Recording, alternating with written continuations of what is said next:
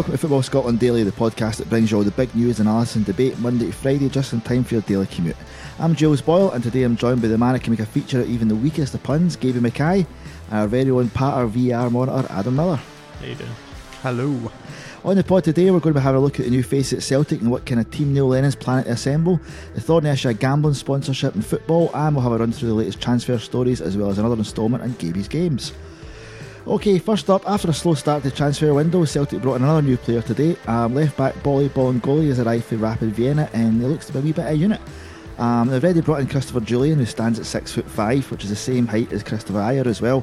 That's the makings of what looks like a really hefty back line. Obviously they're desperate for a right back, but looking at that you kind of expect to be looking for another big lad, do you think? Clearly Lennon's focusing on having a physically strong back line at the moment.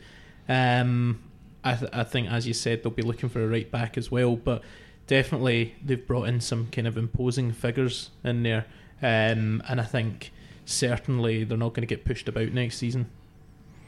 Yeah, I think it's quite interesting. If you look back at the sort of lineage, it's like it almost goes back to Lennon obviously worked under Martin O'Neill for much of his career, and we all know Martin O'Neill loved a big centre back. So you can kind of look back and you can have like when you had Bobo Baldé being an obvious one, but you know Mialbi, Valhaeren, those big centre backs. Lennon, when he became a manager, he had Ambrose wasn't that tall, but he had Van Dijk, who obviously a supremely skillful defender, but also a big unit.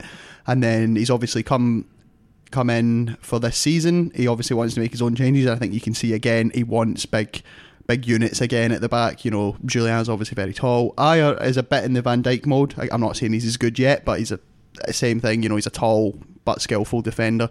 And obviously they've got the new guy who I'll have to ask Adam to pronounce because he's absolutely mastered it. Bolly Bolingoli and Bumble. That's the one. Boom. Yeah, he's come in. Obviously we haven't seen too much of him, but he certainly looks like an imposing physical presence. He's obviously a guy who I think by his own declaration likes to get forward and likes to attack, but he also looks like a guy who can mix it. So we can probably expect a huge right back to be arriving any day now. I would think so. I mean, obviously, your new man's no stranger to a yellow card. He seems quite a guy that's up for getting in amongst it, which is obviously, you know, it's not put Lennon off in any way. Do you know what I mean? It looks like he's definitely going for me. But as you said, that a Neil sort of team, a physical team, and we're Celtic sort of crying out for this sort of thing. Is that something that he's looked at and thought this is where they could be improved by being a tougher team, being more harder at the back, being more a sort of aggressive side? It certainly could be. I think you'd probably take the view that you probably can't play Brendan Rodgers football as well as Brendan Rodgers got the team to play it if you're Neil Lennon. You know, maybe if you're Pep Guardiola, but if you're Neil Lennon, he obviously likes a different style, and there was no sort of, you know, last season obviously they won the treble again. Lennon got them over the line in the league, won them the Scottish Cup, but it was a very sort of, you know, reheated soup kind of thing, wasn't it? They weren't that impressive. It was sort of half Lennon, half Rodgers.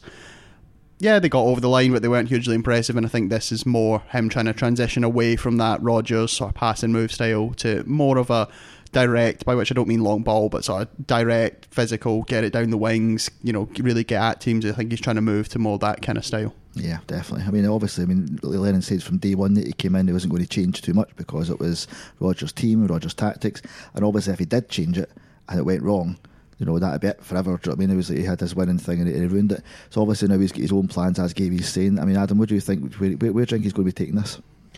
Lennon? Yeah.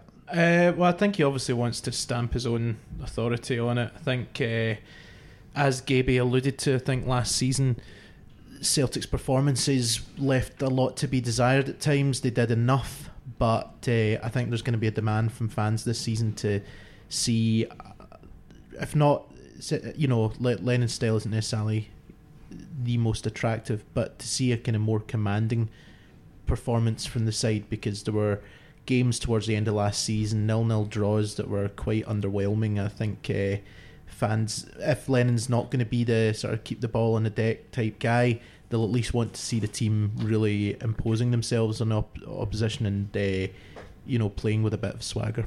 Yeah, definitely, absolutely. Okay, well, moving on. We were sat in the office today and the subject of gambling came up. Not that we're all mad gamblers, there's some folk that like a bet and some that don't as much. But in particular what it was sort of a gambling sponsorship at sporting events. Now, it's something I know, Adam, you've discussed in your old Firm Facts columns more than once, and it is one that sort of tends to polarise opinions. Now, to be clear, nobody here's advocating banning gambling or any sort of parent culture or anything like that at all, but I think it is something kind of worthy of discussion.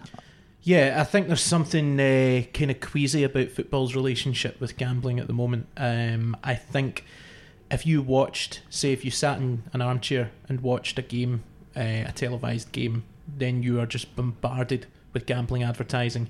And as several studies have told us, gambling addiction is one of the leading causes of mental health issues in modern society, and that's become more and more prevalent as we've seen things like fixed odds betting terminals, which have been described as like a poison on society. So you watch an average game, and you've got a gambling firm sponsoring the program, a gambling firm sponsoring the tournament. There's gambling hoardings all around the pitch. There might be in the stadium, there might be a gambling kiosk. You're getting updates on your phone saying stick a cheeky line on whatever here. Then it's cutting to the ad break and it's Ray Winston talking about, come on lads, be a proper lad. And it's just this sort of feeling that, if you're not gambling, then you're somehow not properly partaking in the match day experience. And it's turned what is a very, very dangerous addiction into just a completely normalised part of the match day experience. And I feel like, of course, people, some people have, and plenty of people have enough willpower to go, I can stick on a £5 every Saturday and it's not an issue for me, it's completely fine. And a lot of people are like that, the same way a lot of people can go, I'm having 2 pints tonight and go home. But a lot of people, for whatever reason, they have that sort of addictive personality, whether it's alcohol, whether it's food, whether it's gambling, whatever.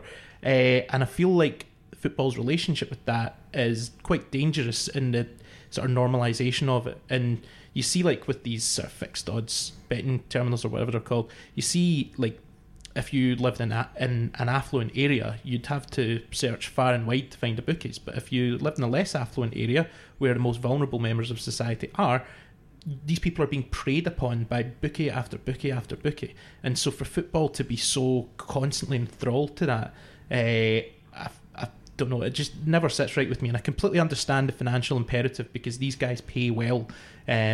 So whether it's in terms of the advertising hoardings at the game or your TV show or your tournament, obviously these guys are paying well, and there might be, without them, there might be teams who wouldn't be able to survive or certainly wouldn't be able to thrive without that advertising. And that's a really, really difficult situation to get around. But I just feel like the constant bombardment of it just never sits right with me. Yeah, definitely. I mean, Gaby, obviously, as an issue, Adam touched on it there. Gambling sponsorship, it does seem where the money is in advertising at the moment. It seems they sponsor all the football events. I say sponsor programs, sponsor newspapers, sponsor TV shows. It seems to be absolutely rife and it's all over the place. Obviously, without it, there would be a serious issue for a lot of organisations and things like that. But I mean, is it as much a problem in sporting events as? Well, I think we, even within our own industry, I think all of us have probably been to interviews with players, coaches, whatever, these sort of roundtable things which are put on by bookies to promote things. So I don't think for a second, and I'm not for a second saying that Adam was, but we can't really be high and mighty about these things because, if you work in the industry we do, you can't really get away from that aspect of the gambling sponsorship. Now I'm one of the people, I like a bet. I put on a £5 at a time, or maybe have a bet on a Champions League game, put a cup coupon on at the weekend, and there's plenty of people that can do that. So as we've said, it's not a question of banning gambling or even banning gambling being involved in football. I think it's the saturation of it. I think you always, as a society, you kind of have to walk as fast as your slowest member, if you know what I mean. Like, there are people who really, really struggle with gambling, which is much easier to do nowadays. If you look at the way the regulations work, a bookie has they're not forced in any way to, if someone's gambling too much, to exclude them. You have to self-exclude yourself. You can undo that, which for an addict is just something that's never going to work. You even look within football, you look at Joey Barton. He spoke about being addicted to gambling. He got a ban for it. There was Ross Barber, who was at Kilmarnock, wrote a thing a couple of months ago for like the Players Union magazine, speaking about when he was a young man, got his first professional contract, he was gambling really, really heavily, and it was only when I think Chris Boyd and the manager basically took him aside. So even within the game, within the people who ostensibly, I guess, are profiting from this, it can affect them. I think it's a really difficult one because, again, you understand that these people have to make money, but when you have, I think, all the major competitions in Scotland, apart from, of course, the notable exception of the Tunnock's Caramel Wafer Cup or whatever it's called now, but they're all sponsored by... Which is an addiction that we can all get behind. Oh, yeah, absolutely, yeah. We're not saying ban Tunnocks here, folks. No. We're just saying regulate the Tunnocks Regulate industry. the Tunnocks. Yeah. Yes, the multi-packs I don't like. They're like the fixed odd gambling machines of the confectionery world. It's those big packets of six tea cakes. No, but I think, like Adam says, when you have that kind of saturation of anything like that, like gambling. I mean, it's like you only have to look back at. I'm old enough to remember. I'm sure you both are, in Formula One, where every car used to have cigarette branding on it. Ferrari always had Marlboro on it, whatever. And eventually they got rid of that because they were like, well, cigarettes are harmful. Now, people should be allowed to smoke if they want to smoke. It's a free society. Everyone should be allowed to do that. But it doesn't necessarily mean that we should be pushing it on people all the time, like used to happen. And I think that's the only thing with the football argument, the sponsorship, that, again, like Adam says, I mean, I don't want to go over old ground what Adam says, but how many gambling adverts are you going to see for every firm at half-time in a football match? And as Adam says, the competition will be sponsored by it, the programme will have a little sting about gambling, you'll get odds flashing up in real time, whatever. And it's all guys as well, when you watch these adverts, they're not bland adverts. Often they're really annoying adverts, but they're memorable adverts. They're all guys that are trying to tell you it's come on, be a lad and all this kind of thing, like the thing out the In-Betweeners or whoever, like it's all like it's, so I'd like to see Pat Nevin do a sort of fey indie gambling advert. But yeah, you're watching it, and these people are basically saying people like you should be into gambling because that's just part of it, and if you're not, you're a ponce. Exactly. And it's like you should be doing it unthinkingly. And I remember, like, last summer with the World Cup, I'm someone who's been in a bookies maybe 2 or 3 times in his life. I'm just not really into it. And I went to, I was watching pretty much every game that I could last year at the World Cup. I was doing TV reviews I was doing reviews of the TV coverage on a nightly basis, and although my main focus there is I'm listening to what the commentators are saying, there's also, you're watching a game, and if it's a brilliant game, fantastic, but if it's a kind of dull game with 2 teams that aren't expected to qualify from the groups, you're looking for something to get yourself interested in that game. And a couple of times I was sticking money on like one of these bookies websites, and as someone who hadn't done that before, I couldn't believe how easy it was to do, and it didn't feel like I was spending money. And I don't believe that I've got a particularly addictive personality. I was doing that for maybe 3 or 4 days last summer, and I was like, I need to knock this on the head.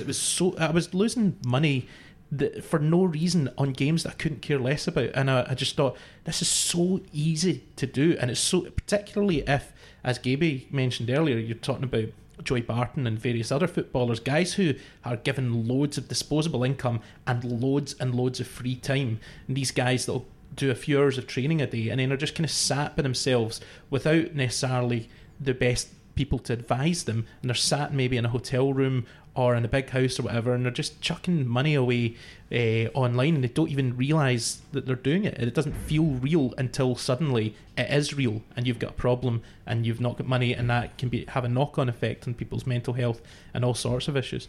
Although I have to say, to be fair, I won an absolute fortune on the World Cup because I had Croatia each way to win it, and they got to the final. So well, there's that. Just to present the other side of the argument. Exactly. Well, that's it. I mean, obviously the other side of the argument is there.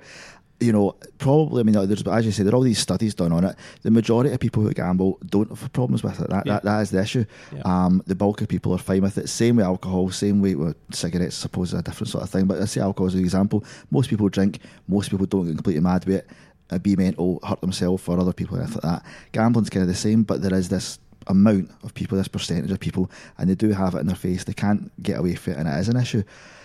But then, people would say, obviously people in the gambling industry, but obviously other punters and regular people would say, that is an issue. You can't be punishing everyone else for this side of it. But is it an issue? Is it an issue where you shouldn't really be putting it so out there though and associating it with sport rather than? Yeah, I would agree. I don't think any of us are advocating punishing people for it. None of us are saying ban gambling. I'm not saying that for a second. Or even saying ban gambling being involved in football. I don't think anyone's saying that either. No, I'm not saying that either.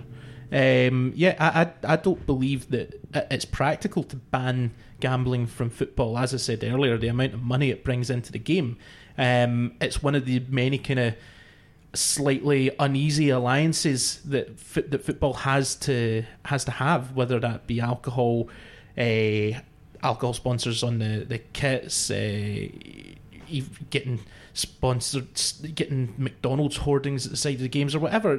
None of these things are healthy, and none of them are sending positive messages. But without them, tournaments and clubs would, many of them, be in a difficult position. So I understand that completely.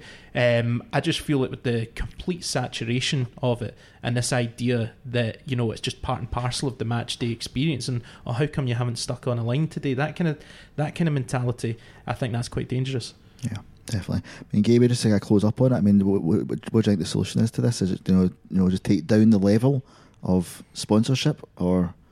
Yeah, I think so. I think just don't have it so oversaturated. Have better oversight of these companies who do it, these huge multinational corporations. Now, again, no one's advocating banning gambling, because if you did, people would still gamble, and who'd make the money? Gangsters and organised crime and whatever. Last time. Yeah, exactly. But yeah, I think it's just the sheer volume of it, which, when there are people out there who are vulnerable to these things, and it's not a tiny section of society, it's not the majority. Again, look, I gamble semi-regularly, like during the season, probably the weekend, and maybe if there's a midweek game on, I gamble. But there are people who cannot gamble responsibly and healthily, and I don't think just having adverts say at the end, be gamble aware, is enough. Gamble responsibly. Yeah, exactly. Okay, moving on. Just to do a quick roundup of the transfer stories. There's not been a huge amount of action. We've already covered the Celtic one. First and foremost, obviously, Juventus goalkeeper Laurent Branescu is a move to Kelly. Gaby, has a resident Kelly pie. Any thoughts on that? Well, it's always nice to see Kilmarnock signing a player from Juventus. It's not a sentence you hear very often. Now, admittedly, he's never actually played for Juventus. He's just been on the books for several years and been sent out on loan to Lithuania and various lower league Italian teams. But that doesn't necessarily mean he's a bad player. I mean, if he can't get in the Juventus team ahead of Gigi Buffon, I don't think that's necessarily a knock on him. Daniel Bachmann was at Kelly last year. He had a similar story. He was at Watford. He got loaned out to a load of places without a great amount of success, and I think he was certainly the second half of the season when he came into the team was one of the best goalkeepers in the league. Branescu, if that's how you pronounce his name, it's almost certainly not. Actually, no, Romanian guy. I'll have to ask him. Anyway, he looks like a big sort of imposing figure in the way that Jamie McDonald isn't. Jamie McDonald's a great shot stopper, but he's not the most commanding. He's sort of prone to a rick. So yeah, I can't say I know a huge amount about him, but Kelly signing a player from Juventus, I'll take that every day. That's a Gaby happy day, isn't it? Adam, obviously moving slightly away from Kilmarnock here. Aberdeen have also brought your man Wilson in. Is he the latest sort of Aberdeen striker signing? That's possibly a guy who's not going to score much. Yeah, I think you could tell from the reaction from Aberdeen fans on social media. There's a very positive response to him coming back to the club. I think he's going to be. I think it's a sort of statement of intent from Derek McInnes. I think, as we talked about the other day on the podcast, Aberdeen would probably see themselves as the third force in Scottish football, and with Kilmarnock having secured third last season, I think the objective really for Derek McInnes is to at least finish third this season, and that's certainly a good start in terms of going about that. Definitely, that's what he's after. Okay, well, we're going to close up, but before we do, we have, as promised, another instalment of Gaby's Games, and I'm going to hand you over to the man himself for his own particular brand of nonsense. Yep, we've got some more nonsense today. It's almost like we're low on content. So earlier, I saw that Ross County player Armstrong had to be sent home from the training camp because in what been described as a freak accident, which maybe means somebody nutted him, I don't know, he's broken his jaw or his cheekbone, or anyway, he's been sent back. So what I've done is I've got a list here of some football injuries that players have suffered, which either did happen or I made up. So I'll give you 3 each. As always, it's not necessarily 3 true, 3 false. You'll get 3 each. And I did do a tiebreaker this time because Jules dug me out about that yesterday. Well, it might have came in handy if I didn't actually rattle Johnny, so there you go. So I'm going to read you out basically some players and injuries, and you tell me whether or not these are true or false, whether or not they really happened, basically. So I'll start with you, Jules. I'm going to go with Ivano Bonetti, we may remember from Manchester Dundee. He once got an injury and was out for games because his manager threw a plate of chicken wings off his head and fractured his cheekbone. I'd love that to be true. I smell Gaby lies though. No, that one's true. Damn. So Adam, who's got a poor record in these games, He does. I do. he's got a This chance. might be your day. He's got a chance to take an early lead. So Adam, did Ronaldinho once miss a game having pulled his groin after a vigorous lovemaking session? I'm going to say yes. That it probably has happened, but I couldn't find any evidence of it, so we've got to go with false. Did you actually look for evidence in that? 'Cause I think you may be getting a wee call for HR if that was the work computer. That's why the internet went down. It's a little office joke. The listeners don't know the internet went down, but never mind. It went down, Okay, yeah. Jules. Yep. This is not one injury. This is various Milan players who picked up injuries by being stabbed with cutlery by Rino Gattuso. I'm happy to be wrong here. Very, very happy to be wrong. I'm saying that's a lie.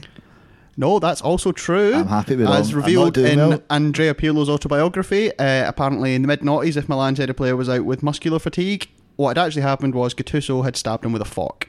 This happened more than once. It happened It wasn't regularly enough that there was a code for it. It wasn't just one code for it. It wasn't just one incident where he went to Tonto in the canteen. No. No, apparently there was enough. So, Adam, big name here, big name.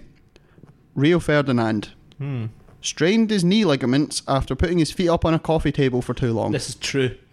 Oh, he knows that. It's Yeah. absolutely true. Sure, Okay, I've heard that's this one. 1-0 to Adam. Yeah. Okay, Jules, to level things up here.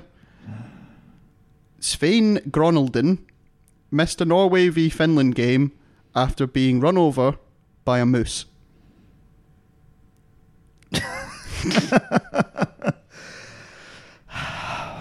That's true. That is absolutely true. That's 1 each. So Yes. Adam, This is the this is United the- St Mirren playoff all over again. This is Snatched defeat from the this, jaws of this victory. this is for the winner, or we go to the tie break. George Cadet, or Georgie Cadeti of Celtic, missed a game because he'd burned his face with a hairdryer. True or false? I'm going to say false. It is false. I made that up. Adam wins 2-1. Last minute winner. Do you want to hear the tiebreaker Certainly anyway, do. since I've Yep, written go for it? it. Okay, so either of you can just jump in on this. So, this is an A, B or C. What ended Michael Stensgaard's Liverpool career? He was a goalkeeper, if that helps. A, he dislocated his shoulder while collapsing an ironing board. B, his wedding ring caught in a fence and ripped his finger off. Or C, he burned his nether regions while heating up some baby formula. Ironing board. Ironing Wait. board is correct. Yes. Although God damn B and C have happened to players. C happened to Kevin Kyle, and B happened to a player whose name I can't remember, but he jumped up on a fence to celebrate a goal, and his finger got ripped off because his wedding ring got caught there. I've done that. I didn't rip the finger off, but it was very sore. So. So on that finger ripping note, Jules.